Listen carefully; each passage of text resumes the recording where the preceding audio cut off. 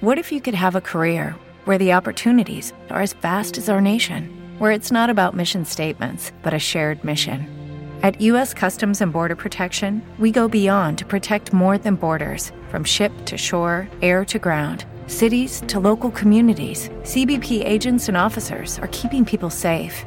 Join U.S. Customs and Border Protection and go beyond for something far greater than yourself. Learn more at cbp.gov/careers.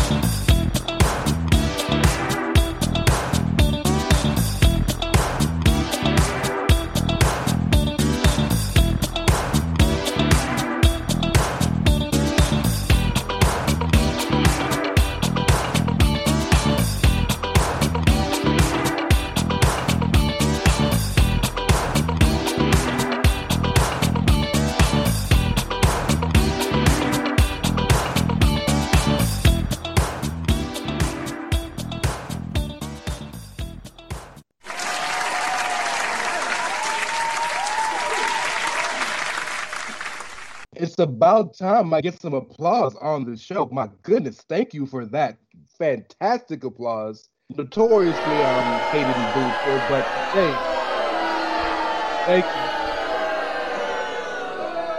Thank you for making your boy feel more at home. Yes, if you can't tell, this is not Mr. Patrick O'Dowd. It is not even Big Dave Ungar. Greetings, basement dwellers. The inmates are running the asylum today. This is your boy, the Reverend Ray Cash.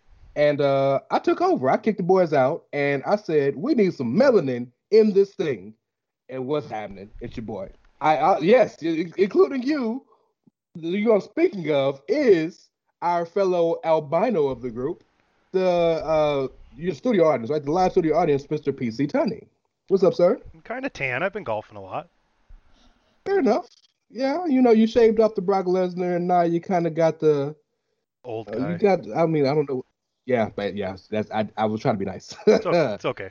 And when we need a extra person, kind of the honorary fifth member of this little debauchery we call Bandwagon Nerds, you put up the Platt signal, and I have the voice of the chair shot, Mr. Velvet Pipes, the MVP himself, Mr. Christopher Platt. What's happening, sir? Greetings and salutations, ladies and gentlemen. Always a pleasure to be here chopping it up with my fellow nerds. But Ray, I do have a bone of contention, just a little bit. Because when it comes to the chair shot airwaves, you are the preferred black on these airwaves. Because whenever I say some shit, it don't matter what I say, don't matter how intelligently I make my points, it doesn't even matter if y'all be like, you know what, he makes a good point. It doesn't matter. Anytime I say some shit on these airwaves, y'all melon farmers look at me like I got a dick growing out of my forehead. So there's that. Well, Malcolm and Martin, my brother. Malcolm and Martin. Just put it like that. I'm Xavier, you're Magneto. I'm going to warn y'all today. You know Patrick's not here. You know Dave's not here. This is probably going to go off the rails pretty quickly. But we're going to do our best to try to give you something that is pointed. All of us. But we're going to try our best to give you something that is pointed, that is well done. We have a rundown, and we're going to do our best to give you that quality Bandwagon Nerds feel. Traditionally, you guys know we start the show. We are reviewing certain shows. We're going to break down two today. We're doing the Netflix show This Is Pop, which is, we've gone through 3 episodes, and I think it's been fantastic so far. And we're also going to get in a little bit of What If. I know we're not doing that technically as a show, but this episode, the second episode of What If, is too big to not talk about. So let's jump in This Is Pop real quick. And I know kind of in our breakdown before the show, all 3 of us mentioned, while this was a newsworthy and noteworthy show, I don't think there was as many talking points as there were before. But This Is Pop episode 4 was about what makes country music. And we joke a lot personally about how country music is essentially like genres in general are very much kind of led or antiquated by the person singing the music. And they started off pretty well by speaking about Lil Nas X and Old Town Road and how it was number one on the country charts until they cut it off and moved it to pop.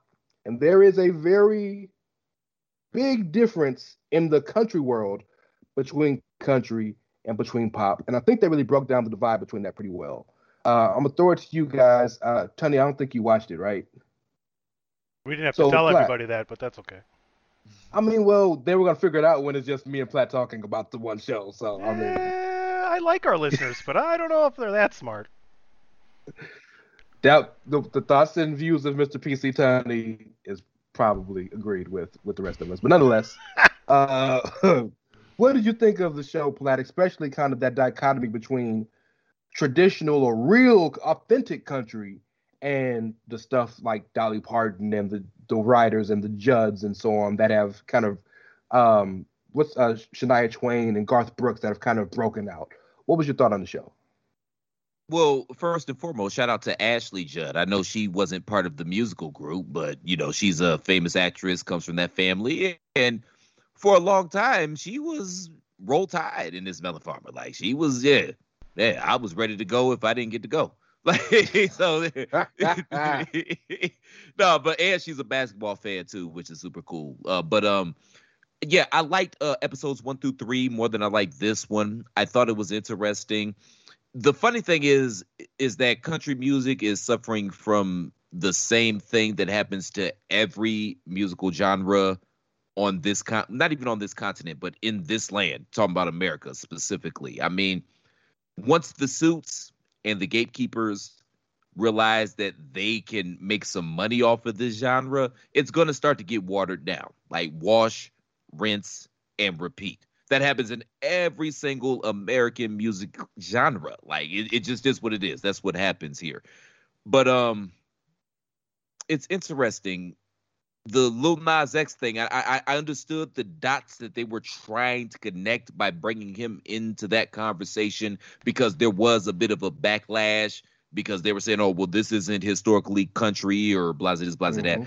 I think that was more studio and media created because they were trying to get some buzz for this guy. And shout out to him. He came up with a great song. It is what it is. That's a great song. It's a cool song. Facts. But I think that was more media created and, at the behest of the record labels trying to get some steam behind that record. You know what I mean?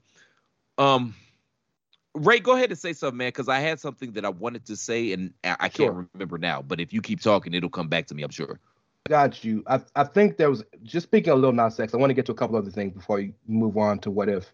But the interesting thing about the Lil Nas X situation is, and take away the racial aspect of it aside, it's funny that the Lil Nas X of his day, Billy Ray Cyrus, Anky Branky Hart, everybody made fun of at the time, was the guy that had to legitimize Lil Nas X. That's interesting to me that, and this is kind of a societal thing, right? Something in the day, in the moment, we spoke about it last week with ABBA. Dancing Queen at the moment, Sweden hated it. It took until a few years later, and somebody had to kind of co-sign it for people to be like, oh yeah, that's cool. And, Billy Ray Cyrus was rich, don't get me wrong. Like, he was loaded off of his music, but he wasn't treated as a legitimate country artist or appreciated until all these years later. And then he decides to say, I'm going to look out for this kid because he's genuine. I think a genre is really only in music to kind of just for charts, right? That's the only reason. They don't really matter. But no, it's a way that the record labels can figure out how to market somebody. That's all there is, because absolutely. Because the greatest artists in history and the ones that we revere so much, the vast majority of them were genre bending. Like, they didn't really fit in a particular box. You gotta try to fit people in a box to try to market them and mass produce them and sell them. But yeah, the majority of the artists that we love and that are considered influencers and GOATs, like they didn't fit in a box. They did a little bit of everything. They just made music. Absolutely. Think about the people they mentioned, who kind of bended that genre of country. I mean, Willie Nelson, right? You're talking about Bob Denver. You're talking about Shania Twain, the Judds, Winona, Garth, Dolly Parton. The story about Dolly Parton was crazy to me because Dolly Parton was the Grand Ole Opry was kind of created for people like Dolly Parton, right? The look, the twang in her voice, the way she sounds, it was built and meant for someone like Dolly. But Dolly was so smart. She was like, nah, bruh, this is cool. I need that money. I need to be out here. And it's almost a shame that country is the only major genre that I feel that pushes away stardom. It's almost like every other genre wants you to be popular and wants you to get bigger because it's good for the genre. Country is like, nah, you're a sellout if you go do that. And it's interesting to see how all of these artists had to fight that kind of dichotomy in themselves with, do I want to be traditional to the roots that I was supposed to believe in, or do I want to go ahead and make the best music? Because a great artist wants to make great music regardless if it falls into this quote unquote genre. I think they did a pretty good job of breaking that down. But I mean, we've seen this in other genres of music, man. Like we famously we've seen it in hip hop with the Black Eyed Peas crossing over, or even like in LL Cool J, or even in R&B when Lionel Richie broke away from the Commodores and went solo. He found much better success, but he was kind of viewed as a sellout as well. But I mean, I feel like that's just what it is in the music industry. Like I said earlier, man, once the suits and the gatekeepers figure out they can make $1 off of this shit, that's what's going to happen. And I think it's a lot more prevalent today because I feel like music today, it's seen much more like a disposable commercial commodity as opposed to having actual artistic merits. It's more and more corporate and less about the actual art form. Tony, would you agree in that assertion? Yeah, I mean, you can definitely look at it that way. I'll be honest with you, I'm not a big country fan to begin with, and I'm not a big fan of the charts and like differentiating. It's really all art. I know you got to break it down into certain categories at certain times, but mainly that's for money reasons. It's not for consumption.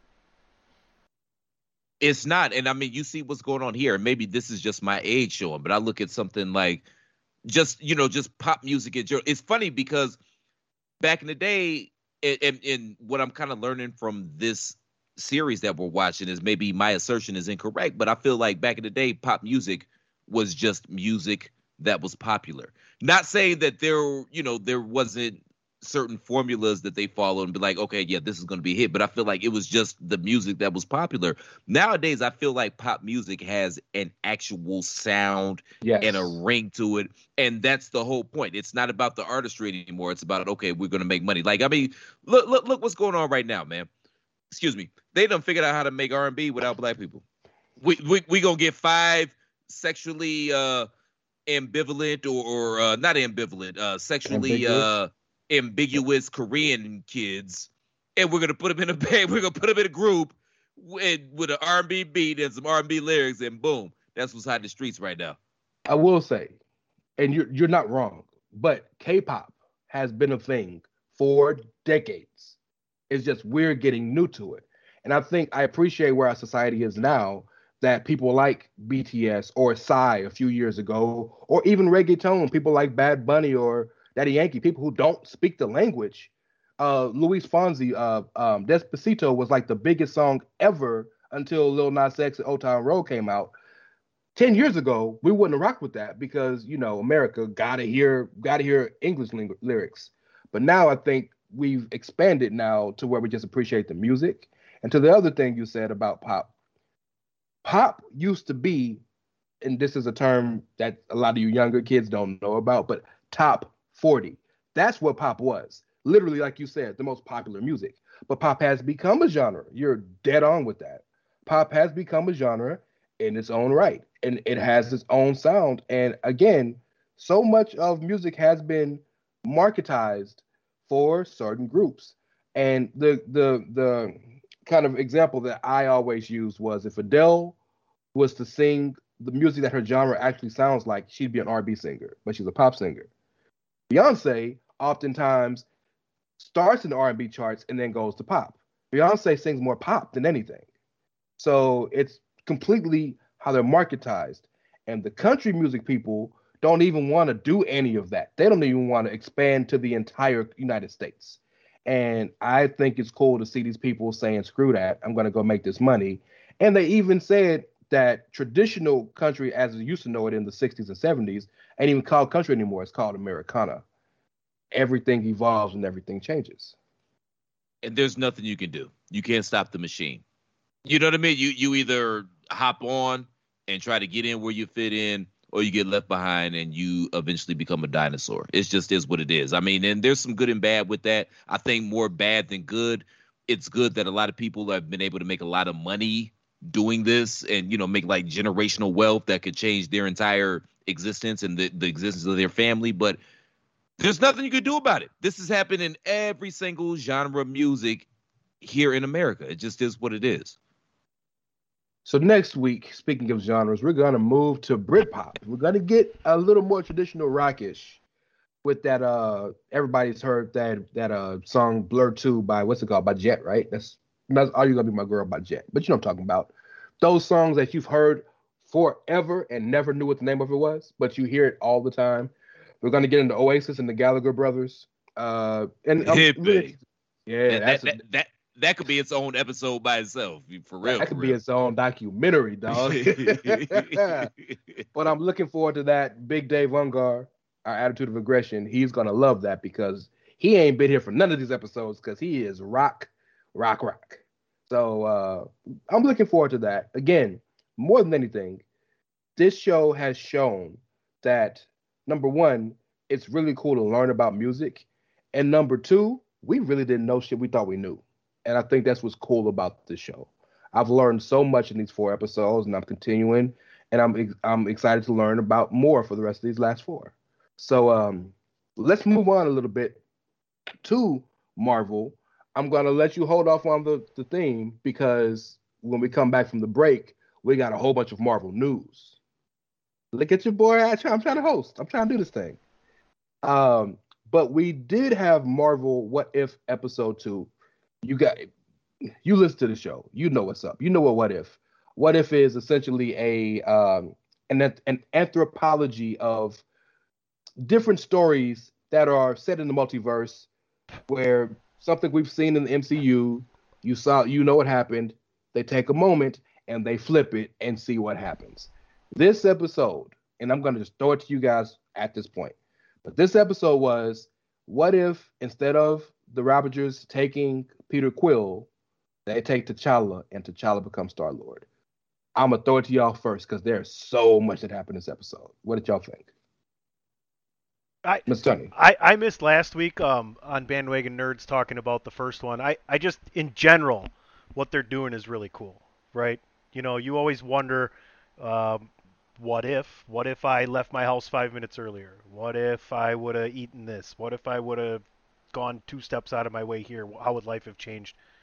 So it's really interesting to see. Yeah, I mean, the dynamic of the second episode, I enjoyed it. I really liked the first episode where Steve turns into the first Iron Man as well, basically. So I thought that was pretty sweet. The Hydra Stomper. Yep. Yeah. But this one was really well done. In addition, the gentleman who is narrating, the Watcher, I forget his name. I know he was one of the scientists who was a robot in Westworld. Jeffrey Wright. Yes, he is.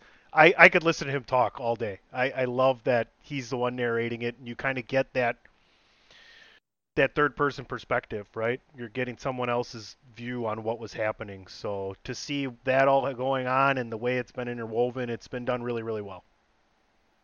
And the last thing, I'm sorry, and I mean, the fact that Chadwick Boseman did this before he passed, and you can go now, so much time later has passed now, and you turn it on and you hear him and you see his character, and it really just kind of, it makes you feel good, you know. Kudos to him. That guy, he knew he didn't have a lot of time, and he packed a lifetime's worth of excellence into that limited amount of time he had left at the end of his run.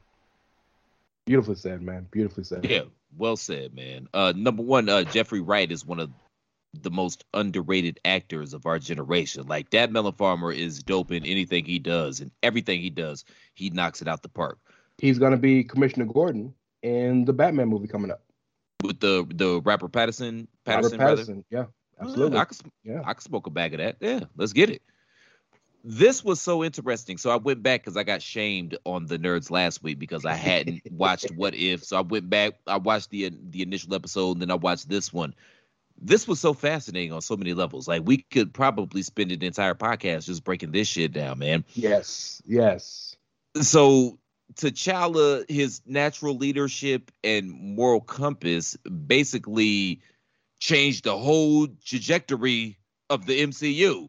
Like we got my man Thanos out here. Basically, he's a TV sitcom dad at this point. It's just the butt of the jokes, right? You know, we got Nebula out here looking like a woman. She got the hair and stuff like that. Looking like a robotic snack. Go ahead. Looking like a robotic snack, and the interplay between her and T'Challa, and she kept calling him Cha-Cha. I mean, the insinuation was that they were fucking at some point in time. Like, am I wrong for that? No. Yeah. And it bothered me at first because I was like, that's a little too culturally ambiguous. But then when you see that it's a personal nickname and not just something to say, yeah, it was actually kind of cute. I don't know how you would smash a robot, but stranger things have happened. Well, that was the next thing I was going to ask. Like, what type of lubricant?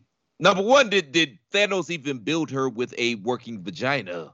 I don't see why that would be a thing for a robot. That's a good. Why would a dad build that part if you're building the robot? Yeah. That's a good point. Bandwagon Nerds number 93, vagina implant. Like she can't procreate. She can't procreate because she's a robot. So what's the point of even putting a vagina on her? And would you want to get head from a robot? That just doesn't sound all that pleasant to me. Time out. We're guys. We'll get head from anything. I'm just saying, man, it seems like there's a lot more that could go wrong from that scenario than could go right. I'm not saying, I'm just saying. Even getting a handsy from a robot, it seems very... How gentle could a non-female be? These are all interesting questions, but unfortunately we can't ask the man. But these are interesting questions. I also thought that was funny that there was no Gamora because there wouldn't be a Gamora because T'Challa flipped Thanos, so he wasn't going around destroying worlds. So that part stuck out to me. Yo, that didn't even hit me. Really? That's a great point. It didn't hit me. That's a great point. Gamora would never be his daughter because he wouldn't have killed half of her planet. It's a fantastic point. Wow, man, you just made my dick hard because that was literally the first thing I thought after I saw Gamora with the hair, or not Gamora, but Nebula with the hair. I'm like, well, of course there's no Gamora here. Like, yeah. Even Tony's giving you praise. Golf clap. Dude, I watched Men at Work the other day. Oh my god, that was an old movie. That's where yeah. Golf clap? Golf clap. So another thing that I found funny was Korath, who was Jaimin Hansu, is like fanboying over Star-Lord to the point where he's like, is it okay if I hit you? He's like, yeah. In the face? He's like, go ahead, it's fine. Are you sure? That was the funniest fight I think I've ever seen. And how he fanboys the entire episode is it's great to me. Another thing that was interesting to me about and you said he changed the whole entire trajectory of the entire MCU, and that's real. Literally, the Ravagers changed everything about themselves. Yondu treated him like a legit son, something he didn't treat Quill like until the very end. Okay, yeah. Okay, that's fair. No, at the end he did, but he didn't. But it was there. It wasn't as prevalent as in this episode. Like he was a lot more loving. Okay, fair enough. Yes. No, there was a genuine loving relationship, and not one so. The reason Quill hated Yondu all those years was because he thought Yondu was treated. I thought the only reason Yondu picked him was because he was skinny and could get into small places. And to be fair, Yondu didn't care about the kid until he realized Ego was eating kids and destroying kids. So, but that's the Ravagers situation. Okay. That's another situation. That's another thing we can get into a little deeper. But Wakanda and T'Chaka, how did you feel about Yondu making him think that Wakanda was gone, because T'Challa wanted to see the world. And then T'Chaka, who clearly wouldn't have died because remember, in this world, the Winter Soldier ain't killing nobody. There's no reason to kill him. And T'Chaka's still alive, and they're looking for this dude for 20 years. What do you think about kind of that part of the story?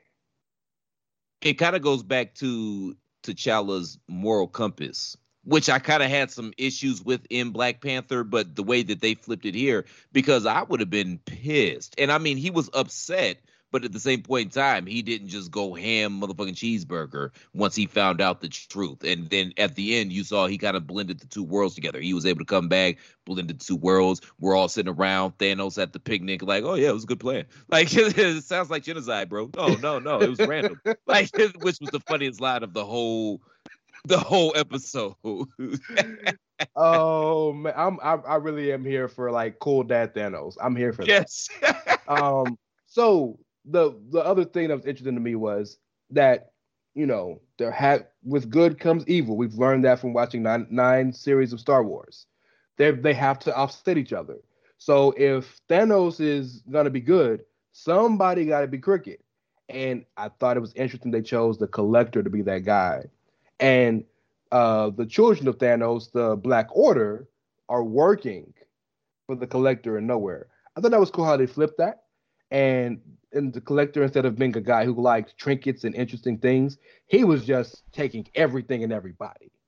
What do you think of the Tavar or whatever his name is, but the Collector being the crooked guy and them having to fight the Collector instead of fighting a guy like Thanos?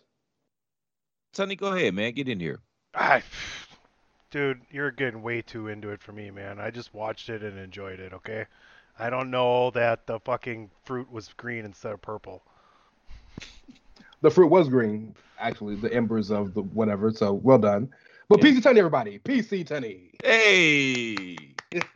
No, that was interesting. I thought that, Thanos' minions working for the Collector, that was an interesting wrinkle as well. I picked up on that, and I thought that was interesting. They even gave Howard the Duck some love. They did give Howard the Duck some love. Shout out to Howard the Duck. Cleveland's own Howard the Duck. I don't know how they allowed him to do the crossover since he's a DC character, but shout out to them. Feige for making it work. Thank God I fucked up one time or you guys would never have anything to get me on, hey? There's a lot, but that's the funniest one. Yeah.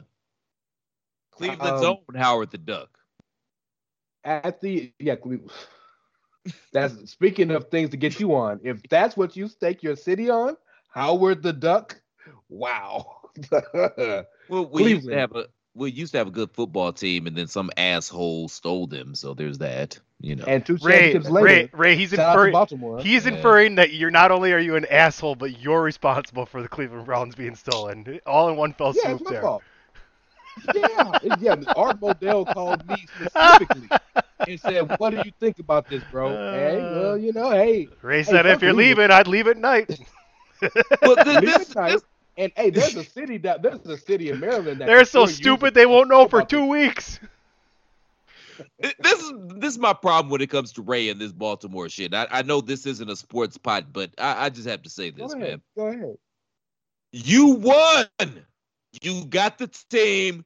You got the titles. You have the infrastructure. You have the functional front office. But yet and still, you have this weird, unconsequential hatred for the Cleveland Browns. Like, your hatred for the Cleveland Browns doesn't make any sense. It's like, okay, you come in here, you still Amber. You got the girl, you getting the vagina, y'all have the kids, everything's working, but yet and still, you're mad at me, and you won. Why are you mad at me? What did I do to you? Maybe it's a robotic vagina.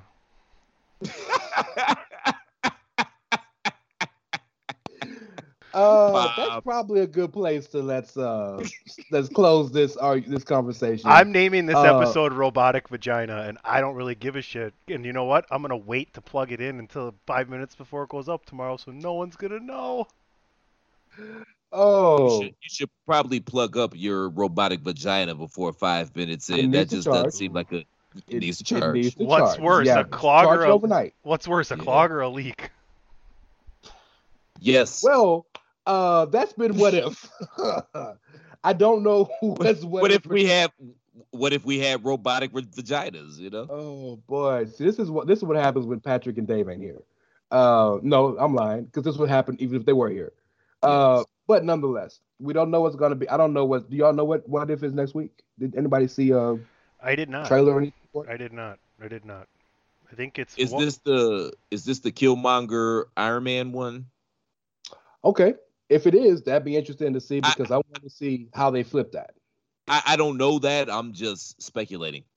I'm not sure. I'm sure we'll find out sometime. But nonetheless, every episode of this has been fantastic. I've loved every single one.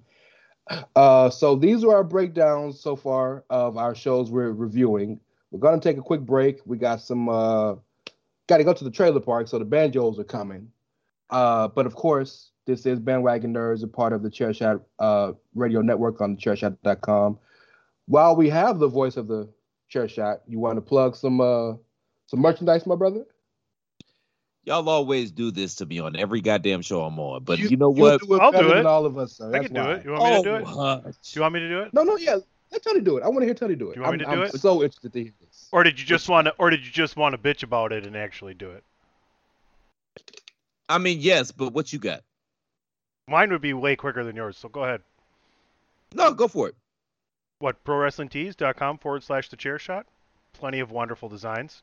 You know, don't skimp out. Spend the extra money. Get it soft style. Your epidermis will thank you. Makes a great gift as well. That's ProWrestlingTees.com/thechairshot. You're listening to Bandwagon Nerds, Chairshot Radio Network, a part of thechairshot.com. We shall be back. I guarantee that as well. Why should you visit thechairshot.com? Thechairshot.com is your home for hard-hitting reviews, news, opinion, and analysis with attitude. Why? Because you're smarter than the average fan. Thechairshot.com. Always use your head.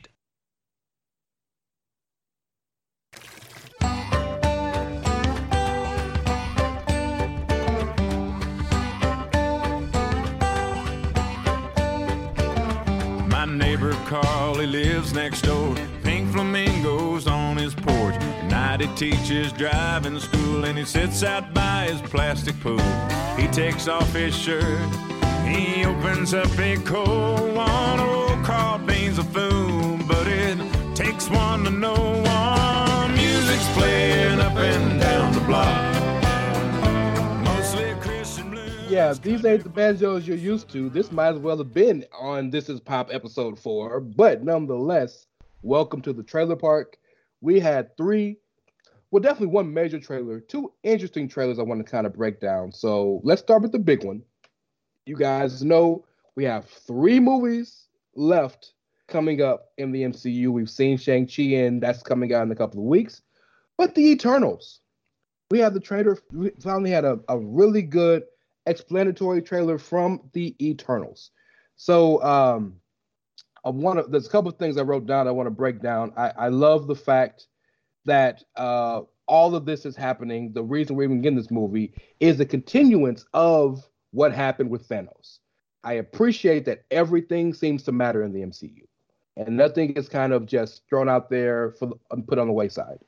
I also appreciate the fact that they explain in the trailer, very small, but it's there, why they've been here for 7,000 years and ain't did shit. And the reason is they can't interfere in human conflict unless deviants are involved, and that is by decree of the Celestials. Y'all know that word. So what did y'all think of Eternals, man? Because there's a couple other things I want to touch on, but I want to get y'all's opinions. I can't wait, actually. I don't know since maybe Infinity War. I think besides that, this is the most look forward Marvel movie for me. I like the story here. I like what we're gonna see. I like the cast. This cast is fucking ridiculous, dude. The amount of stars that are in here, it's just gonna be a ridiculous movie. I'm pretty sure November is when it's coming out. But Platt, I mean, besides the cast and the story here, it just looks like they're, I don't know, putting something together that you really want to go to the theater and watch. No, they really are, Sonny. And frankly, I agree with everything you said. I couldn't have said it better myself, man. I'm here for it. It's a great cast. The trailer got me super excited. I was kind of sort of familiar with the source material. Like, I wasn't as deep into the comic realm as a lot of the people on the nerds were, but I'm all here for it. And I'm excited. Angelina Jolie looked good. We got my man Brian Tyree Henry from ATL. He's like an actor's actor. So yeah, the cast look great. The storyline looks great. The premise looks great. And I'm interested to see how this plays into the next phase of the MCU. Yeah, I'm just looking up the entire cast here for this movie because I want to just get into the depth of who all these people they have. Yeah. Well, first of all, they went down the Game of Thrones pipeline, and not only did they get Kit Harington, but they also got Richard Madden. So they have two, right? They have two of the brothers there. Angelina Jolie, Selma Hayek, you've seen, Gemma Chan, Yes. Madon Siak. Yes. Kumail Nanjiani. I didn't know he was in this movie until I seen this latest trailer, and it looks like he's playing a pretty fun character as well. Yes. Oh man, just tons of great actors: Lauren Ridloff, Harish Patel, Brian Tyree Henry, little girl Leah McHugh, Barry Keoghan. He's an excellent younger actor as well. So, I mean, you just can't go wrong with anything Marvel's putting out right now. It doesn't matter if it's animated, it doesn't matter if it's a Disney Plus series, or just some kind of movie that they're just another banger cast here. And for those that don't know the Patel character, he was actually in, this will tie in perfectly with the Chairshot.com. He was in that movie Stuber with Dave Bautista. He was the Uber driver in that movie. And the movie was kind of trash, but he was good in it, and Bautista was good in it. They just didn't have a whole lot to work with, even though they had really great chemistry. But he's a great actor. And yeah, Marvel always hits it out the park, man, when it comes to casting. So I guess the only misstep they might have had was Terrence Howard, and I don't even know if that was a misstep. It's just Don Cheadle is taking that role on to the point where I can't see anybody but Don Cheadle in that role, Agreed. you know? Agreed. But I'm looking forward to this Eternals movie, man. I was kind of lukewarm about it going into it, but after seeing the trailer and reading up about it and reading up about, the actors that they have in this movie, I'm here for it. I think this is going to be kind of like Guardians of the Galaxy. Like, some people are going to think it's kind of a throwaway movie, but it's going to end up blow up waiting, similar to Guardians of the Galaxy. The one funny thing that I liked in the trailer this time, Ray, was that someone asked I don't remember who, one of the Eternals, and said, well, where were you guys when Thanos was about to end the world? Why now? Yeah, absolutely. It's a fair question. Something I've said on this show. Like, we need to understand where you've been, what's happening. It's something I'm not concerned about, but interested to see in for a lot of these groups that are popping up out of nowhere. Eternals, Inhumans, X-Men, or mutants eventually. Two quick notes I want to mention is, number one, maybe I missed them because, I don't watch Game of Thrones, so I don't know. I know what the guy looks like, but not that well. But Kit Harington is supposed to be playing the Black Knight. Yep. Was he in there? Yeah, he was in there, and then Richard Madden was his brother from Game of Thrones, and he's playing Icarus. Yes, I know that much. But I saw Richard Madden because Kit Harington was very briefly in this trailer. He was not in a lot of it. Yeah. Okay. Well, that makes me feel better because I felt stupid for missing him. The second thing is, now this is speculatory, so sorry, Patrick. But I believe this is where the first time we get to see Atlantis. We may not see them technically in this movie, but I think all of this is what's going to cause Atlantis to kind of make themselves known. Because think about it. The entire world, half of the world went away out of nowhere. Atlantis would have no reason not to know why. Because they're underwater, right? We know comically Atlantis and Wakanda hate each other. Well, if you're Atlantis, you remember the battle for the world happened in Wakanda. So maybe you're thinking Wakanda did some shit. And the emergence is 7 days, which is what all this is about. And the deviants they're coming out of water and such on and so forth. I think this would be a real cool way, if they chose to, and I'm fanboying here, but to kind of bring Namor and the world of Atlantis kind of into the MCU proper. And the rumors are that they've already cast somebody to play Namor. So He's And I he's mean, the biggest star in the nomenclature of Marvel to not be in the MCU. and I mean, they alluded to Namor in Endgame. Like it wasn't even Oh subtle. yeah, You know what I The mean? Yeah, it underwater wasn't subtle at all. Yeah. earthquakes. Yeah, good point. Disturbance or earthquake or whatever. Yeah, whatever they said. Like they've already alluded to that. So yes, Namor's coming. I can't wait. And the cool thing is I know they feel the same because they're both underwater guys, have this and have whatever, and have human. They're both kings of Atlantis. But Namor is so different than Arthur Curry or Aquaman because he's a genuine dick. So it's gonna be cool to see that on camera. Check out Eternals. I didn't catch the date. Does anybody know the date it comes out? I'm just because a genuine dick. That's a great segue to a topic we're gonna get to momentarily, but we're still on Trailer Park, so we can't get there yet. When does we give it time? when does the Eternals come out? You're asking in November. November. Okay. November 5th. November 5th. Good man. Well, September 22nd on Disney Plus. Keeping with the Disney theme, we got a different view of Star Wars. Now, we're in the world now, and there's always been a whole bunch of different Star Wars platforms with the books and the comics and the cartoons and whatnot. But we're just now getting in this world where they're starting to build a proper world with the Mandalorian and the Book of Boba Fett coming out and the Ahsoka Tano and all these things coming together. Somebody had the clever idea to say, what if we did an anime show about Star Wars? So Star Wars Visions drops September 22nd, 9 separate stories, all anime. I'm not the biggest anime fan, but I appreciate the stories they tell and the actual cinematography of what they do. And anime cinematography seems perfect for Star Wars. What did y'all think of the trailer or just the idea in general?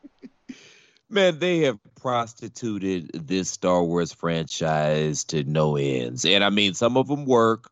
Some of them work better than others. A lot of them don't work, but it is what it is, man. I watched this trailer and I couldn't care less. I'm not the biggest anime fan in the world either. And I also can't be mad at them because they've got 40 years worth of lineage and goodwill in this Star Wars franchise. So do what you feel like you got to do. Am I going to watch this? Probably not. But do what you feel like you got to do, man. I kind of feel bad for the Star Wars franchise, man, because I feel like it's been prostituted so much that it's diluted at this point, you know? And maybe I'm wrong, but that's just how I feel. It's a fair point, and as I throw this to Tony, it's a fair point. But when you're as big as Star Wars is, and before the MCU, the only connective movies, now they've had 3 trilogies, but I mean connective in terms of more than 3 movies that have really existed in this world were Star Wars. So they kind of made the template for the MCU proper, and it's ironic that now they're kind of cousins. I'm just curious if Star Wars Visions is going to be canon to the proper Star Wars timeline. But Tony, you're the biggest Star Wars fan of the 3 of us. What did you think? I don't watch the cartoons. Okay. All right. Well, there it is. I'm sorry. Yeah, I know. I any cinematically, I am all over it. Even the Bad Batch just came out, and Yes. It looks great. I just can't. I don't know why I can't get into it. What If I have no problem with, right? And I've watched plenty of other cartoon series, but for Star Wars, I don't know what it is. For me, I need my Star Wars with human beings on a movie screen, I guess, or the Mandalorian Disney Plus. So there you go. Don't feel bad because that's the whole reason why I didn't watch the Bad Batch for a number of reasons. The main reason I didn't watch the Bad Batch is because I haven't watched Clone Wars and I haven't watched what's the other one? It's two Rebels. And I figured, well, Davis told me himself that I have to watch, I don't have to, but watching those 2 will explain so much that happens in the Bad Batch. So I figured I'll binge those and then get into Bad Batch. But ultimately, I don't feel like I'm missing anything. And maybe that's the ignorance of me thinking. But a lot of the times when you have, like Tony just explained, a cinematic universe where everything is real life and real people, and then you throw something in there that's cartoon or animated, and you say it matters, a lot of people are gonna be like, "Nah, son, it don't work for me." A funny story about Bad Batch. Anytime I go on Disney Plus and I'm on the homepage and I see it, my mind, this is just how my mind works. I see Bad Bitch. And it makes me chuckle because I'm thinking, oh, Disney getting a little risque here, huh? All right, cool. Disney don't want any of the smoke. Disney wants so little of the smoke that they squashed the Love Simon the TV show Love Victor and sent it to Hulu because they didn't want none of that gay stuff on their own channel. Like so Disney don't want none of that smoke, bro.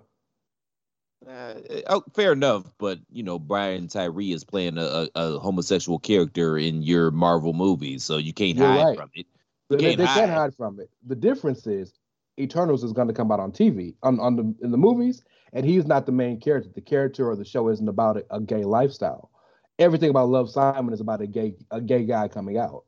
Fair enough.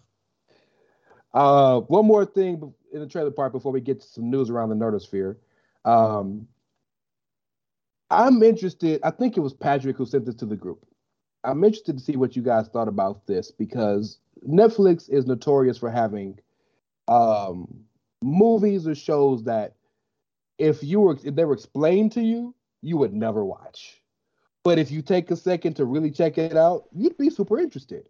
I would have never thought to even think about the movie Night Books. Nothing about what it sounds like on paper would interest me. But the trailer seems pretty cool. Kristen Ritter, she's a witch. There's 2 kids. They're caught in a house that seems to be made of scary stories, and they have to write the scary stories for the witch, or else she might kill them. There's some intrigue. There's a little bit of Goosebumps-esque in it. A little bit of the clock with the walls in the house, whatever that's called in it. It's a little interesting. I may check it out. What did y'all think of that? Is this a series or a movie? It's a movie. It's a movie. I'm more likely to check it out. That's a great point, because I don't know if I got 13 episodes worth of that. That's a great point. The premise seems interesting. I almost thought it was Danielle Panabaker who was the witch at first, but the casting is still good there. The kids look really good. To me, obviously, Platt, I'm intrigued with this evil cat that's going around hurting people. I don't know. I might have to sleep with one eye open tonight. Oh, that's right, yeah. That's the only part that pissed me off. I could see a child being scared, especially a quote unquote nerdy child. But if you don't kick that motherfucker in the head and keep it moving like an escalator, but I enjoyed this trailer and it made me more intrigued than the Star Wars trailer. Number one, I love Kristen Ritter. I think she's phenomenal and oddly attractive in a weird way. But anything that she's involved in, I'm at least going to check it out because I love her as a character. Actor. Is she oddly attractive in a weird way because you feel like you're attracted to John Ritter then? No, John Ritter was sexy as fuck. Shout out, R.I.P. There's no relation, by the way. I'm about to say, I feel stupid. Yeah, there's no relation. I thought so too. I thought that was his daughter, but it's not. No, but I was wondering why she's oddly attractive. Because she's not like classically what you would term beautiful, like oddly attractive. You know, kind of like Uma Thurman or an Angelina Jolie. Like they're oddly attractive. You know, I wouldn't count Angelina Jolie in that because facially, like her face is structured as model-esque. But I understand the Uma Thurman one makes perfect sense. Yeah. But there are a lot of women, and we're not saying that they're not attractive in general, but the way society would make you deem, oh, this is what's pretty and this is what isn't. Kristen Ritter wouldn't be thought of as, oh, this woman is pretty, but she's really pretty. Yeah, she's very attractive, but oddly attractive. Like I didn't say that as a diss. If that's how it came across, I apologize because that's I was actually saying the exact opposite. Yeah, trying to big her up, and she's well deserved. If you've ever seen Jessica Jones, she fine as hell in that show. Yeah. Plus, I love anything I've ever seen her in. She knocked it out the park, and I love her. So, just seeing her in the trailer, that's going to get me intrigued. And the premise seems intriguing as well. So I'll check it out, especially for, an hour and a half movie. 13 episodes, like you said, Ray. Probably not.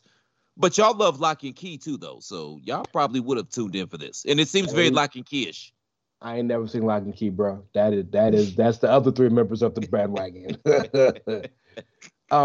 It's a good show. I can't remember if we. I mean, eventually we'll get it.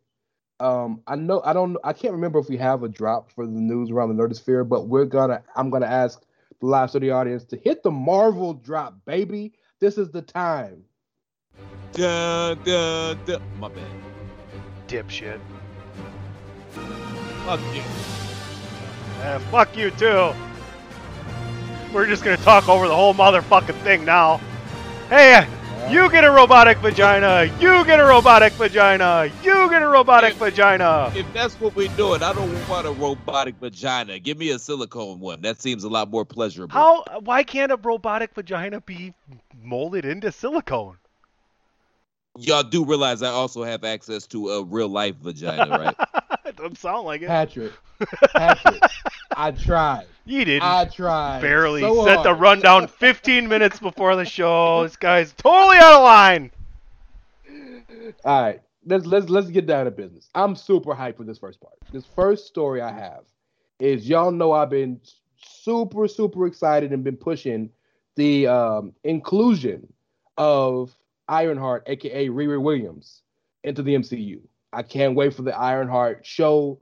She is while she is she's one of the best comic characters that they've made in the past 15 years, but she's one of the rare comic characters that is better suited for television or for the silver screen, if you will. So the news item comes out that she has been casted to make her first appearance in Black Panther 2: Wakanda Forever. And they're going to see her, if you follow the comic storyline, you know she's 15 years old in MIT, the Massachusetts Institute of Technology. And I don't know if Shuri's going to go to MIT and find her or some kind of way, but we will see Riri Williams, a.k.a. Dominique Thorne, her real name. Not her real name, but the real actor playing her, in this movie. I'm so excited to see where that goes. There have been certain comic stories, or they had the little one-shot cartoons where Riri and Shuri are friends or homies. They're both probably the two smartest people in the MCU left. So I'm so hyped for this. I am curious. Number one, do you even care about Ironheart as a character? And number two, how do you think this helps Black Panther 2: Wakanda Forever, knowing that there is a Wakanda-sized hole in the movie with T'Challa, Chadwick Boseman, unfortunately not being able to be a part of it. R.I.P. Chadwick, but hell yeah, I'm excited as fuck. I love this character. I hate the backlash, that I've read online that, the character has been getting, because she's basically Tony Stark's. She's literally Tony Stark. Except from the south side of Chicago. Yeah, except for one huge difference that, you probably need to check yourselves. You know what I mean? But I'm excited. So I don't know the young lady that they've cast to play her. I feel like, I'm not going to shit on that young lady, but I feel like Zendaya, I know she's a little tied up in the MCU at this particular point in time. She has a pretty big role herself. And we'll get to that momentarily. Trust and believe. That's called a teaser in the industry. But I feel like she would have been perfect for a character like this, But I'm excited that they're introducing this character, and we've got to do something because, Chadwick left such a hole.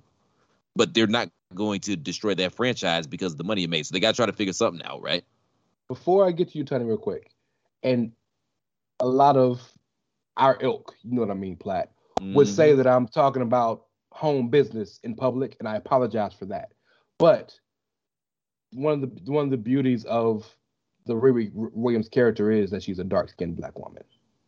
Touche. So that rules out the Zendaya. Yeah. But you get why I thought she would be. I completely do. And from the actor standpoint, if you've ever seen her in what's the show on HBO? Euphoria.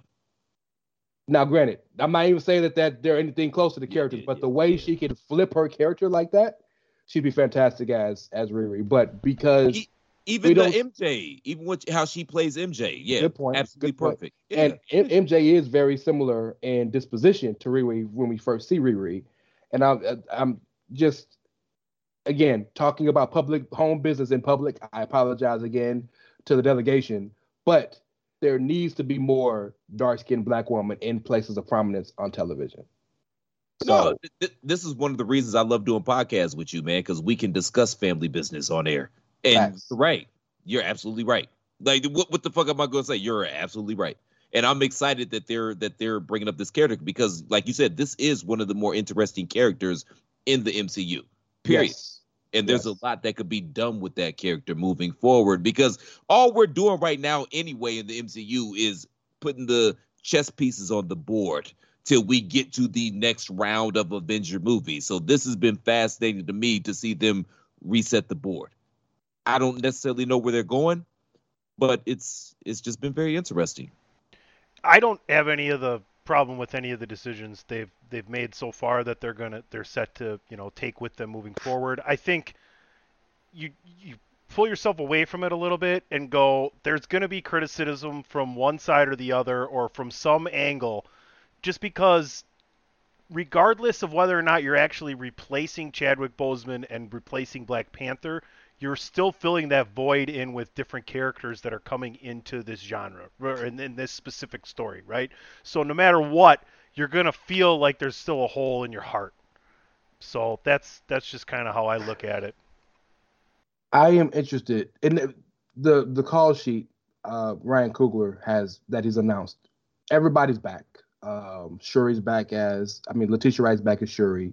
Winston Duke is back as M'Baku.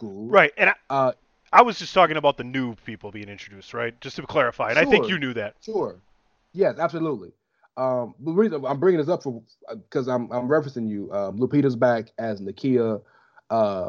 Angela Bassett Finance is back as Queen Ramonda. But so adding Dominique, aka Riri, into this is interesting. My only question is, in terms of the movie, I know we got to see the Wakanda versus Atlantis war. That is too big of a story for decades in the MCU. But it's gonna hurt my heart if we see Namor be the villain in this movie and he's not fighting T'Challa, because they are Peter Griffin and the Big Chicken on TV in the movies. So funny. That's gonna talk about a hole in your heart. That's gonna hurt me. I ain't mad at Shuri getting the necklace or getting the crown. I'm not even mad if they do kind of all three of them kind of share it in M'Baku, Nakia, and Shuri. But putting Riri in this movie, I think, adds a dimension of kind of deference from that character that I think is enough to help makes that movie not so Chadwick centric. Make sense? So I have to invoke the 48 Laws of Power on this, even though I personally hate that book. I don't like the manipulation of people for your own personal gain, and I feel like basically that book is teaching people how to be bullies. You know what I mean? And I don't like bullies. Mm-hmm. But one of the laws in that book: never step into the shoes of a great man. And I feel like Black Panther is running into that scenario. Like, I mean, how can it not? Like, we all love Chadwick. The way he died was so tragic, and just learning everything about him, like, he was a really good ass dude. And that movie made $1 bazillion, so we knew they weren't just going to let that franchise go to waste. They were going to try to do whatever they could to possibly keep it going. But I feel like that cast, they've got huge shoes to fill, and I don't know how they do that. Now, it is MCU. They've earned the benefit of the doubt over, since 2008, 2009, but that's going to be interesting. That's a huge hole to fill, and I don't know how they're going to be able to do it. And if I'm an actor, I would feel a certain way about stepping into that role, because you know what you're going to be compared against. Yeah. And how can you live up to that, And to be fair, Feige has said that we will not recast T'Challa. So I hope he sticks with that. If he doesn't, more power to him, because that's going to be a hell of a casting call. Speaking of a person who stepped into a new role that was already existing, my next news item is that Anthony Mackie has officially signed to do Captain America 4, a movie. This is not like Captain America or Falcon and the Winter Soldier. This is a proper Captain America movie. So Mackey's back. Mackey's here. We know he's in for the long haul because he's Captain America, and Captain America is integral to the Avengers and MCU in general. But to see him get the mantle for a movie, it's a pretty big step. What do you think of them getting this, and what would you like to see this movie possibly go? I would love to see it go back to their backyard with the gym mats around the trees and more shield training montages like YMCA style. Like, if that's half the movie, I'm fucking there. I don't know. Shout out to Tunny because that was awesome, and I can't follow that up. But I'm just excited for Anthony Mackie. This is a guy that has been a great actor for a long time, and I'm just very excited for him to get this type of role. I feel like he's been somebody that has been overlooked by Hollywood in terms of how talented he is as an actor. I don't know where they're going to go. I'm not even going to speculate. I'm just happy for him that he's in this role because this is a life-changing role for this guy, and I feel like this is something that he deserves. I think his talent level warrants him doing something like this. So I'm excited for him and to see where they go with the character. I have no idea where they could go feasibly because all the major Captain America villains he's fought, the one Falcon what's Falcon's name? Wow, I just drew a blank. Sam Wilson. The one Sam Wilson story as Captain America that was worthy of being brought onto the big screen was the story of him not being accepted as Captain America because of his race and who he comes from, and because of Steve. They played that in Falcon and the Winter Soldier.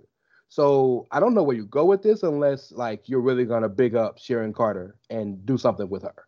Nonetheless, Bucky got to be there, and if you guys know anything outside of the realm of the MCU, like in real life, Mackie and Sebastian Stan are like as close as hell. So like they don't really do too much without each other, especially when it comes to MCU. So I'm sure Sebastian Stan will be there. But just the fact that a black Captain America is gonna like star in the Captain America movie, I'm here for it. Mackey's earned it. If you watch the way he took the shield and grew into it in the Falcon and the Winter Soldier television show, I think you'll be hyped for this. So I'm here for it. Hey, I can't wait to see what happens with that. Phase 5 is going to be, we're in Phase 4 now, but Phase 4 and Phase 5 is going to be huge with all the possible movies we're going to be getting in Phase 5. Captain America 4 being one of them. Most definitely. I'm interested to see where we're going with this. But obviously, Peggy's niece is going to be involved in that. I forgot her first name, but she's clearly going to be involved with it. Sharon's going to, clearly be involved. And I mean, hell, man, we're opening up these multiverses and these new dimensions. So who's to say that the Red Skull doesn't bring his red ass back in this melon farmer and feud with the new Captain America? He's a Nazi, so I'm pretty sure he go feel a certain way about a brother down in the Shield. I'm not saying, I'm just saying we can go there if we want to.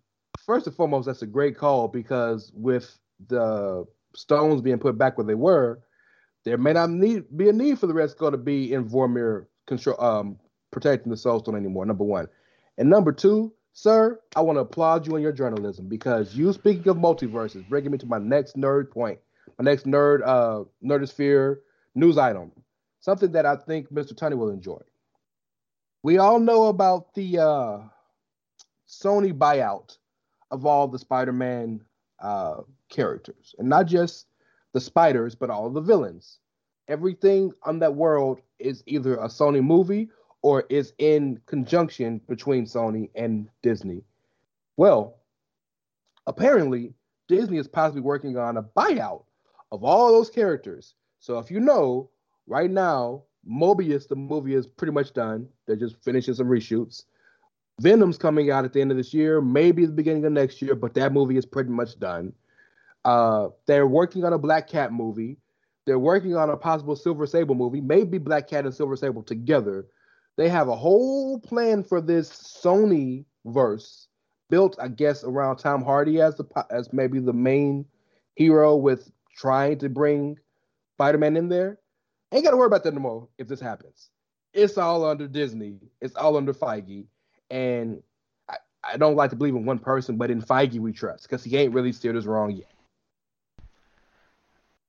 I love Black Cat so much as a character, and I know she's basically just the MCU's version of Catwoman, but I love that character so much. Tony, go ahead, get in here, man. No, I had something else to add to Sam Wilson and what Captain America 4 could be about. Please. What about him? What about introducing Patriot and going up against Blackheart? I feel like isn't that what happened after like he kind of took over as Captain America in the comics? It was U.S. Agent, but yeah. Okay. I feel like, oh boy, and I can't remember his name, but that Jay Brone that they tried to make Captain America, and then he got with Julia Louis-Dreyfus character. US I feel Agent. like I feel like he's going to end up being Patriot. I feel like that's where we're probably going to go. No, he's U.S. Agent. Okay. Oh, okay. John I beg Walker. your pardon. So I beg your pardon. In the comics, Patriot's black too, isn't he? Yeah, Patriot's black. Oh, okay. I beg your pardon.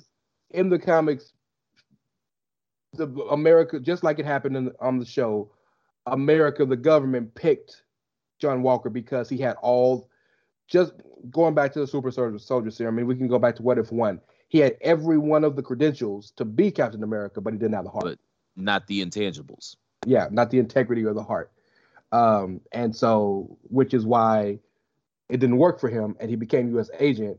And U.S. Agent is essentially, without the gratuitous killing with guns, he's almost Punisher-esque.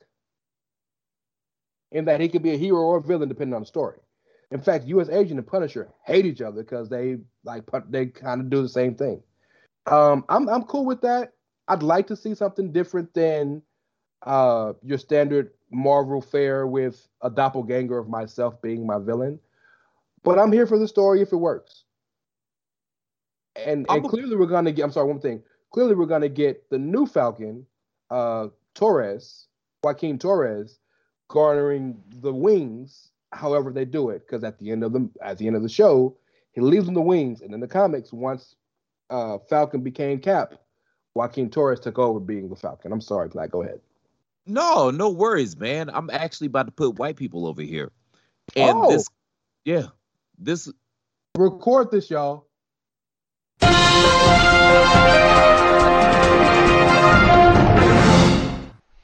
Right on time. Oh, breaking news. Platt's going to put over white people. Platt? It always takes a minute. Yeah, Teddy, I'm out here in Atlanta, Georgia. And no one around here looking over my shoulder can believe it either. I'm about to put over white people.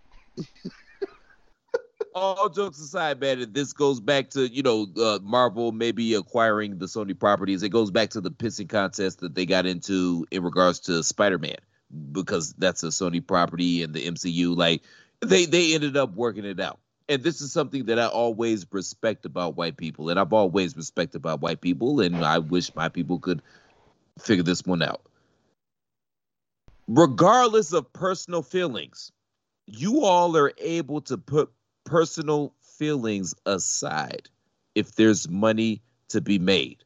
So I ain't got to necessarily like you. We ain't necessarily got to fox with each other. We're not going to send each other Christmas cards. We're not going to go over to each other's houses for barbecues and cookouts and shit like that. But there's a check to be had. We are willing and able to put our differences aside in order to get that check. And I respect y'all about that. And I think that's what's happening here between this Sony and Disney thing. So I think ultimately cooler heads are going to prevail because there's money to be made. And y'all not going to leave money on the ground because of some bullshit personal stuff. So I respect y'all for that. So shout out to y'all. Well, the bottom line is let's get the storytelling into the right fucking hands, right? I mean, there's one side that's been knocking it out of the ballpark for a number of films that have been released in theaters, and there's another side who's been shaky at best. So let's let the people that are doing the best job for the people consuming the product take over the storytelling. I.e., so we can all make some money. No, so that as consumers, we can all enjoy a fucking storyline that is together and not DC. It's fucking Marvel. It all goes together. Not everything is a different fucking venue and different fucking path. Yes, and can you imagine, like, the Spider-Man properties make a killing for Sony's film division. So the amount of fuck money that Disney is going to have to fork over to get these characters back. Ooh. Well, I mean, Disney needs control of Spider-Man because Iron Man's dead. Isn't that basically isn't that right? I mean, to me, that's what makes sense. Yeah, but that's where Riri comes in, and we talked about that a couple of topics ago. Well, yes, I understand from an MCU standpoint, Spider-Man is kind of the tech genius. We haven't really expanded upon in the MCU proper Peter Parker being a science genius like he was in the other two trilogies, or well, not trilogies, because they didn't even get a third with the damn Andrew Garfield shit because it was so bad. But Peter Parker is a genius. We haven't really touched on that. So, and Tony Stark was a mentor to him. He's the tempo, especially with T'Challa, R.I.P. transitioning. Yes. Peter Parker is going to be the tempo for this next phase of Marvel. I think it's him, it's Captain Marvel, and I'm sure maybe Doctor Strange, because he's kind of Tony Stark esque rather. Yeah. Those are the three big marquee movie-esque ones, absolutely. Yeah. So kind of like the tempos for phases 1 through 4, Tony Stark's, Iron Man's, Cap, and Thor, yeah. And Thor, yeah. Spot on, sir. Yeah. So yeah, that's where we're at now. They have to be. So yeah, cooler heads going to prevail. Everybody's going to make some money, and they're going to find a way to make money for everybody. And the corporates are going to get their raises, and the actors are going to get screwed because all the movies are going to come out online. So there we go. It had to come back to the content creators argument. I'm not saying. I'm just saying. That's all I'm going to say about it. That's all. To your point, I still vehemently disagree with your idea, but that issue has come into question multiple times over the past few months. There was an update in the Scarlett Johansson trial. We ain't gonna talk about that today. We'll say that for next week. What I do want to get to, speaking of lawsuits, look at your boy journalisming, is there is a potential, well, not potential, it's an actually filed lawsuit that puts the possibility of the profits from the Guardians of the Galaxy movies, Deadpool movies, and even the Beauty and the Beast movie, which made a killing in movie theaters. There is a company called Reardon that involves MOVA special effects technology. And what they're saying is that Disney essentially stole that technology to make aspects and things with these movies. Now, we don't have the lawyer here, Mr. Dave Wingard, but I think we're intelligent enough to talk about the fact and the ramifications that if it is found that Disney stole these movies and profits have to be revoked or restitution has to be given, what could that mean for the future of the MCU, noting that the overwhelming future of the MCU and in Disney in general is very animated and CGI and cosmically based? That changes a lot if they're found this. Not a goddamn thing, because this is what corporations do. They're going to bleed them out. They're going to keep it in court until they bleed them out, and they bleed out all their resources, and then they'll sell out of court for some bullshit price, and then they'll find the next up-and-coming CGI firm, and they'll keep it moving like an escalator, because that's what corporate America does. Fair enough. Reminds me of when George Lucas, after Howard the Duck bombed, had to sell what became Pixar to his good friend. Yeah, it's not going to matter. If it even makes court, it's probably go to arbitration or something like that, if that, or they just buy out the whole fucking... I mean, it's Disney. Come on. It's like saying that CM Punk coming to AEW is going to put WWE out of business because they're going to have a problem with that. It's like, yo, come on. We're fucking Disney, okay? We're Disney. We're not even ESPN or ABC. We own them motherfuckers. We're Disney. Okay? You seen the mouse on South Park? It's fucking Disney. That was supposed to be my Mickey Mouse. My bad, y'all. That was fucking horrible, Platt. It was bad. Hey, girl.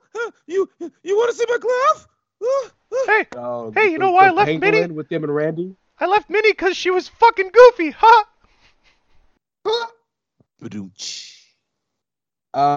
So that is our news of the Nerdosphere. We're gonna take one more break, and then we're gonna break down. We're going to break down the breakdown. You're listening to Bandwagon Nerds. We'll be back after these commercial messages. Bless you, Ray. What he said. Promotional consideration paid for by the following. Hey folks, PC Tony here. Thanks to our new partnership with Angry Lemonade, you can save 10% on physical products and digital commissions using the promo code ChairShot. Head to angrylemonade.net to check out their amazing catalog of products and services. Use the promo code ChairShot to save 10%. That's angrylemonade.net. This is your boy Kenny Killer telling you to make sure you check out thechairshot.com, bringing you breaking news, interviews, podcasts galore, everything pro wrestling. Make sure you check it out, thechairshot.com. Thechairshot.com. Always use your head. Welcome back, Bandwagon Nerds, episode 93. Make sure you're heading on over to ProWrestlingTees.com/thechairshot. Pick yourself up that hashtag journalism shirt that Ray just mentioned. Get it in soft style. Your epidermis will thank you. Makes a great gift as well. And now, back to your host, Ray Dallas, the Reverend Ray Cash. Or, as I'm known across the pond, Ray Quid. Oh, okay. There you go. Yeah, I got to just add to the very many nicknames that have been bestowed upon me. I think you missed a better nickname, though. Ray Pounds. That could mean a couple different things, you know? Ray Pounds. That's hilarious. I also think it's hilarious that you're the Reverend Ray Cash, and I'm literally an ordained minister. That always tickles me pink. I'm not going to lie to you. You're just as ordained as I am, and we're barely ordained. Let's not fucking, have a motherfucker, I'm ordained. Fuck what you talking about. I am a Both goddamn by preacher, the same online universal, bitch. The Universal Life Church. And in 10 minutes, you too can be ordained just as well as Platt. It may not sound as good as them. Bitch. The devil is a goddamn lie. Doesn't say anything here about robotic vaginas, though. Oh God! By the way, I love how black folk have ruined an entire word. The devil is not. He's not a liar. He's a lie. L-I-E. That's the funniest thing to me in the world, by the way. So shout out to you. Shout out to the Reverend Ray Cash, because that shit's hilarious. I love it. Anytime anybody says it, that's hilarious. I appreciate it. Hey, thank Mr. Patrick O'Dowd for that. That's 100% his doing. Was that him? I thought it was Dave. I thought it was Dave. Was it? One of the two of them. Yeah. We don't want to be giving Patrick credit, especially when he's not deserving of it. Good point. Yeah, Great point. Just want to rib Patrick a little bit there, Patrick. Well, that's kind of the point if he's not here, right? Is to just trash him half the show. Well. Hi, Patrick. Okay, so normally we get to the end of the show, we try to tackle a big topic and then have a question. I have both of those. Now, if you know anything about me as a person, I am addicted to the show Jeopardy. Watch it every day, record it in multiple houses, so wherever I'm at, I can always catch it. I am addicted to the show. Alex Trebek was one of my heroes. Unfortunately, we know Alex Trebek had his untimely demise due to pancreatic cancer. And, I mean, my man soldiered on for a long time. Shout out, rest in peace, rest in power to the God, Alex Trebek. There has been a big, big search to try to fill those shoes. And those are maybe the biggest shoes in the history of game shows. Only other one that was close was Bob Barker, and Drew Carey's done a fantastic job, but Barker didn't die. Well, Pat Sajak. Okay, that may be the other one too. But those are the three kings of that genre, right? So Jeopardy, as I think was a fantastic idea, did a prolonged era of guest hosts. And the prevailing thought was all of these guest hosts would be kind of auditioning for the role. People such as the Jeopardy king himself, Ken Jennings, Mayim Malik, who actually got the job to do the big shows like the primetime specials and things like that of that nature. LeVar Burton, who the people choice, even though he was terrible if you watch the show. Sorry, no diss to LeVar, but it is what it is, right?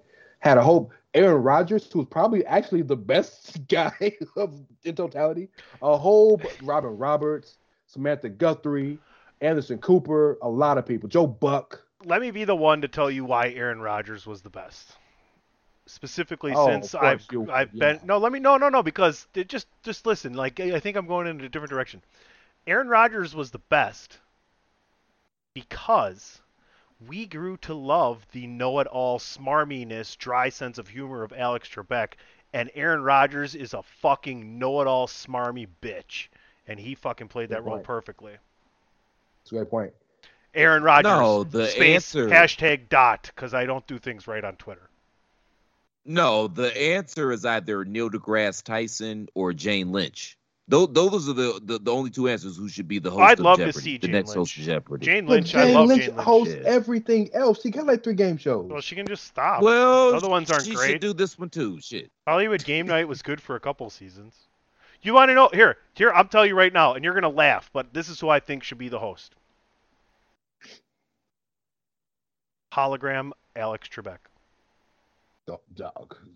So Tony's done talking until the Why? question. Think about it. The technology has come that far that you can just write in exactly what, and you can have them. Because honestly, Ray, I'm as big a Jeopardy fan as you are. I recorded it. I've tried to qualify online so many times. I got through twice, and I couldn't go because it was too far away. Right? I was like, fuck it.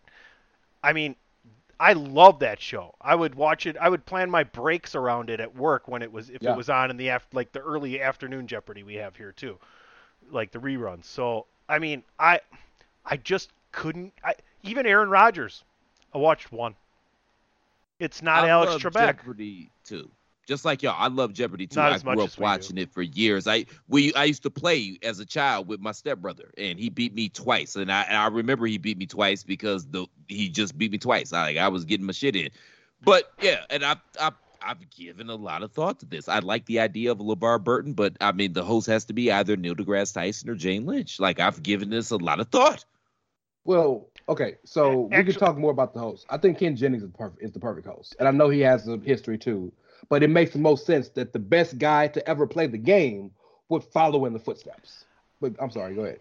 What about like George Stephanopoulos? He seems like a guy that if he wasn't in the way too disingenuous. Well, I don't know. Again, he's got the wife who's got the comedic acting skills. Actually, what about? He looks the part, but he's disingenuous. If you actually watch him on ABC, he's very disingenuous. Alec Baldwin. Well, hold on. Speaking of Stephanopoulos, coming from a guy that actually watched all of the guest hosts, he was a guest host and he wasn't great. Wasn't good. No, I didn't miss that one then.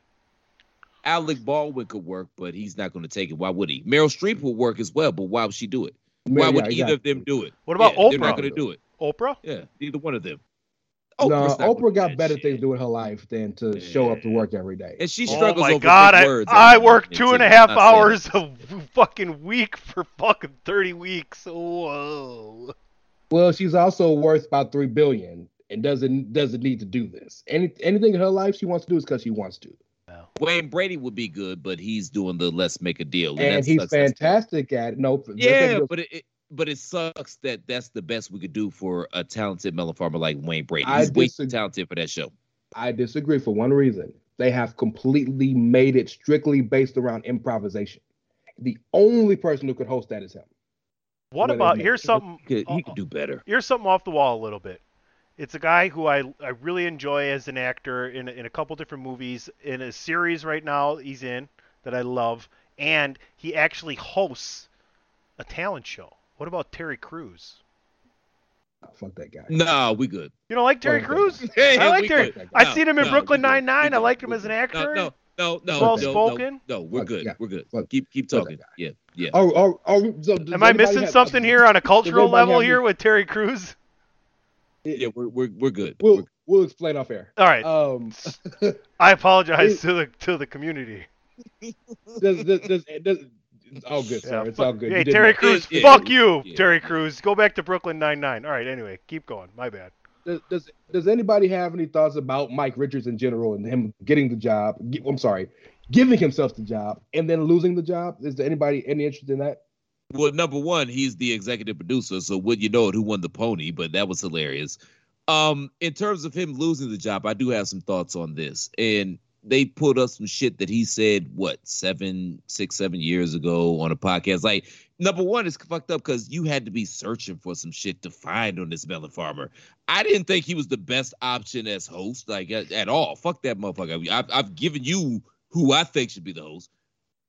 I just came up who would be a perfect fucking host. Kevin Smith. Kevin Smith could do the job. I think so, but he doesn't. And this, I'm sorry to say this. This is no diss, but I'm just saying in a business that is outwardly facing, I don't think he fits the look. Yes, and that is so wrong. It would be like Alex Trebek, only like instead of being looking Alex down. Trebek. Instead of looking down on the contestants for not knowing something obvious, he would be like the soothing. Oh no, I'm sorry, that's wrong. Well, that's why people loved Robin Roberts and loved Mayim Bialik, because they were very loving to the people and like supportive. Well, Robin Roberts would cheer on people when they got a daily double correct. So like that's why they enjoyed those two of all of the different. Sanjay Gupta was good. Dr. Oz was terrible.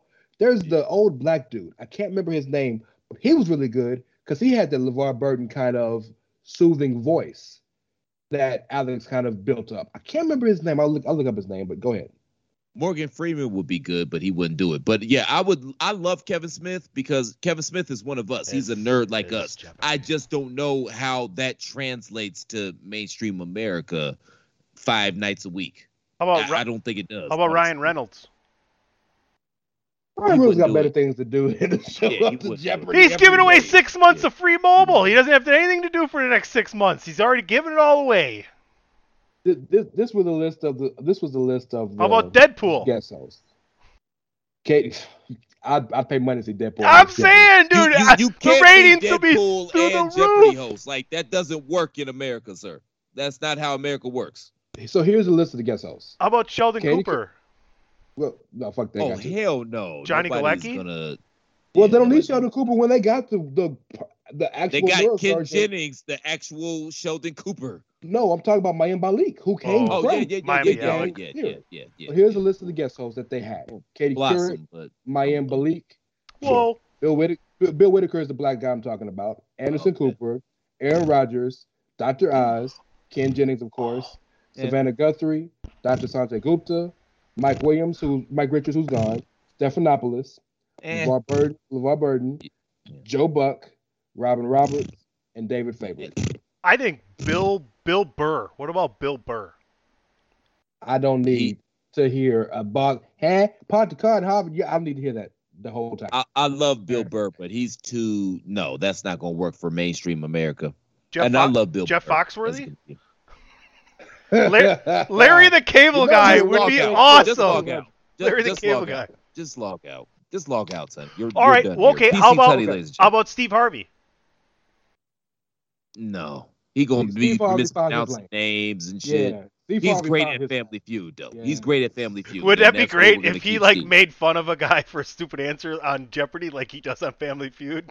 He got Steve Harvey on Jeopardy looking into the camera, talking to the crowd. It would be an hour and 15 minutes, bro. It's only a half hour. Neil deGrasse, man. Neil deGrasse. This guy thought that was Elizabethan architecture. Okay, so we've gone off the rails here. Let's get out of here with Ray Cash has a question, and you ain't got to play this damn Patrick drop. We got to do that. And by the way, I'm speaking completely ignorant because I have no idea who the fuck this guy is, but I know he's a big deal. Sonny Chiba, who was a martial arts legend, we lost him this week. So that had me thinking, first and foremost, I wanted to give some reverence and credence to a legend. Again, I don't know who he is, but I know he's a legend on this show, being Bandwagon Nerds. And my question to you two gentlemen is, what is your favorite or most memorable Kung Fu movie or show? I don't have one because I'm not a Kung Fu person, but I'm going to mention, because Patrick reached out to me and told me his favorite Kung Fu movie is The Way of the Dragon, which is the first time Bruce Lee uses nunchucks in the movie, which is kind of the importance of that movie. You two gentlemen, do you have something that comes to mind, something that means something to you? And if so, why? Go ahead, Chris. Number one, R.I.P. Sonny Chiba, because I grew up watching the Kung Fu flicks, man. So, yeah, R.I.P. a true-ass legend out in these streets. If I had to narrow down my favorite Kung Fu movie, I got two. Number one, Five Deadly Venoms. And if you're not familiar, go out your way to go watch it. It's awesome. And Bruce Lee's Game of Death. I think that's the one where they're on the island, they're fighting, and Jim Kelly is in there. I think that's Game of Death. Like that's an awesome movie. Kareem Abdul-Jabbar. No, that's not Game of Death. Kareem wasn't in Game of Death. Kareem was in what was it called? It was the one that they made after he died. And they kinda, like, pieced it together. It was called Game of Death. No, then what the fuck is the one I'm thinking about where they're on the island when the best fighters in the world get flown to the island, like Fight Island? What the fuck? Enter the Dragon. That's what I'm talking about. Enter the Dragon. Game of Death was the one that they pieced together after his death, and they had the Bruce Lee or the Kareem Abdul fight scene in there because he was one of Bruce's students. Enter the Dragon. That's the one I'm talking about. So I beg your pardon, y'all. I apologize. But yeah, Five Deadly Venoms, Enter the Dragon. Go out your way to go watch those this weekend or this week. And R.I.P. Sonny Chiba. And shout out to the Seven Samurai, which is the impetus for the Magnificent Seven. Yeah, Bruce Lee is amazing. Game of Death would have been there for me, but Jackie Chan is so underrated with what he did. If you go back and check out, like, even the movies Jackie Chan did before he came into mainstream American popular culture. Drunken Master. He was the original Drunken Master. Yeah, Drunken Master, yes. The movies that he made before he got into the mainstream American pop culture were so much more about the art as opposed to adding in the comedy and the storyline. And they were still good after that. I guess my favorite kind of comedy in that genre would be Chuck Norris jokes. Chuck Norris was in Denver, and he once got a waitress pregnant in Michigan. So, what's behind Chuck Norris's goatee? Another fist to punch you in the face. Chuck Norris doesn't do push-ups. He pushes the world down. He pushes the earth. That's what I was going to say. Good. Chuck Norris, though, I seen is 80 years old, and he's still ripped.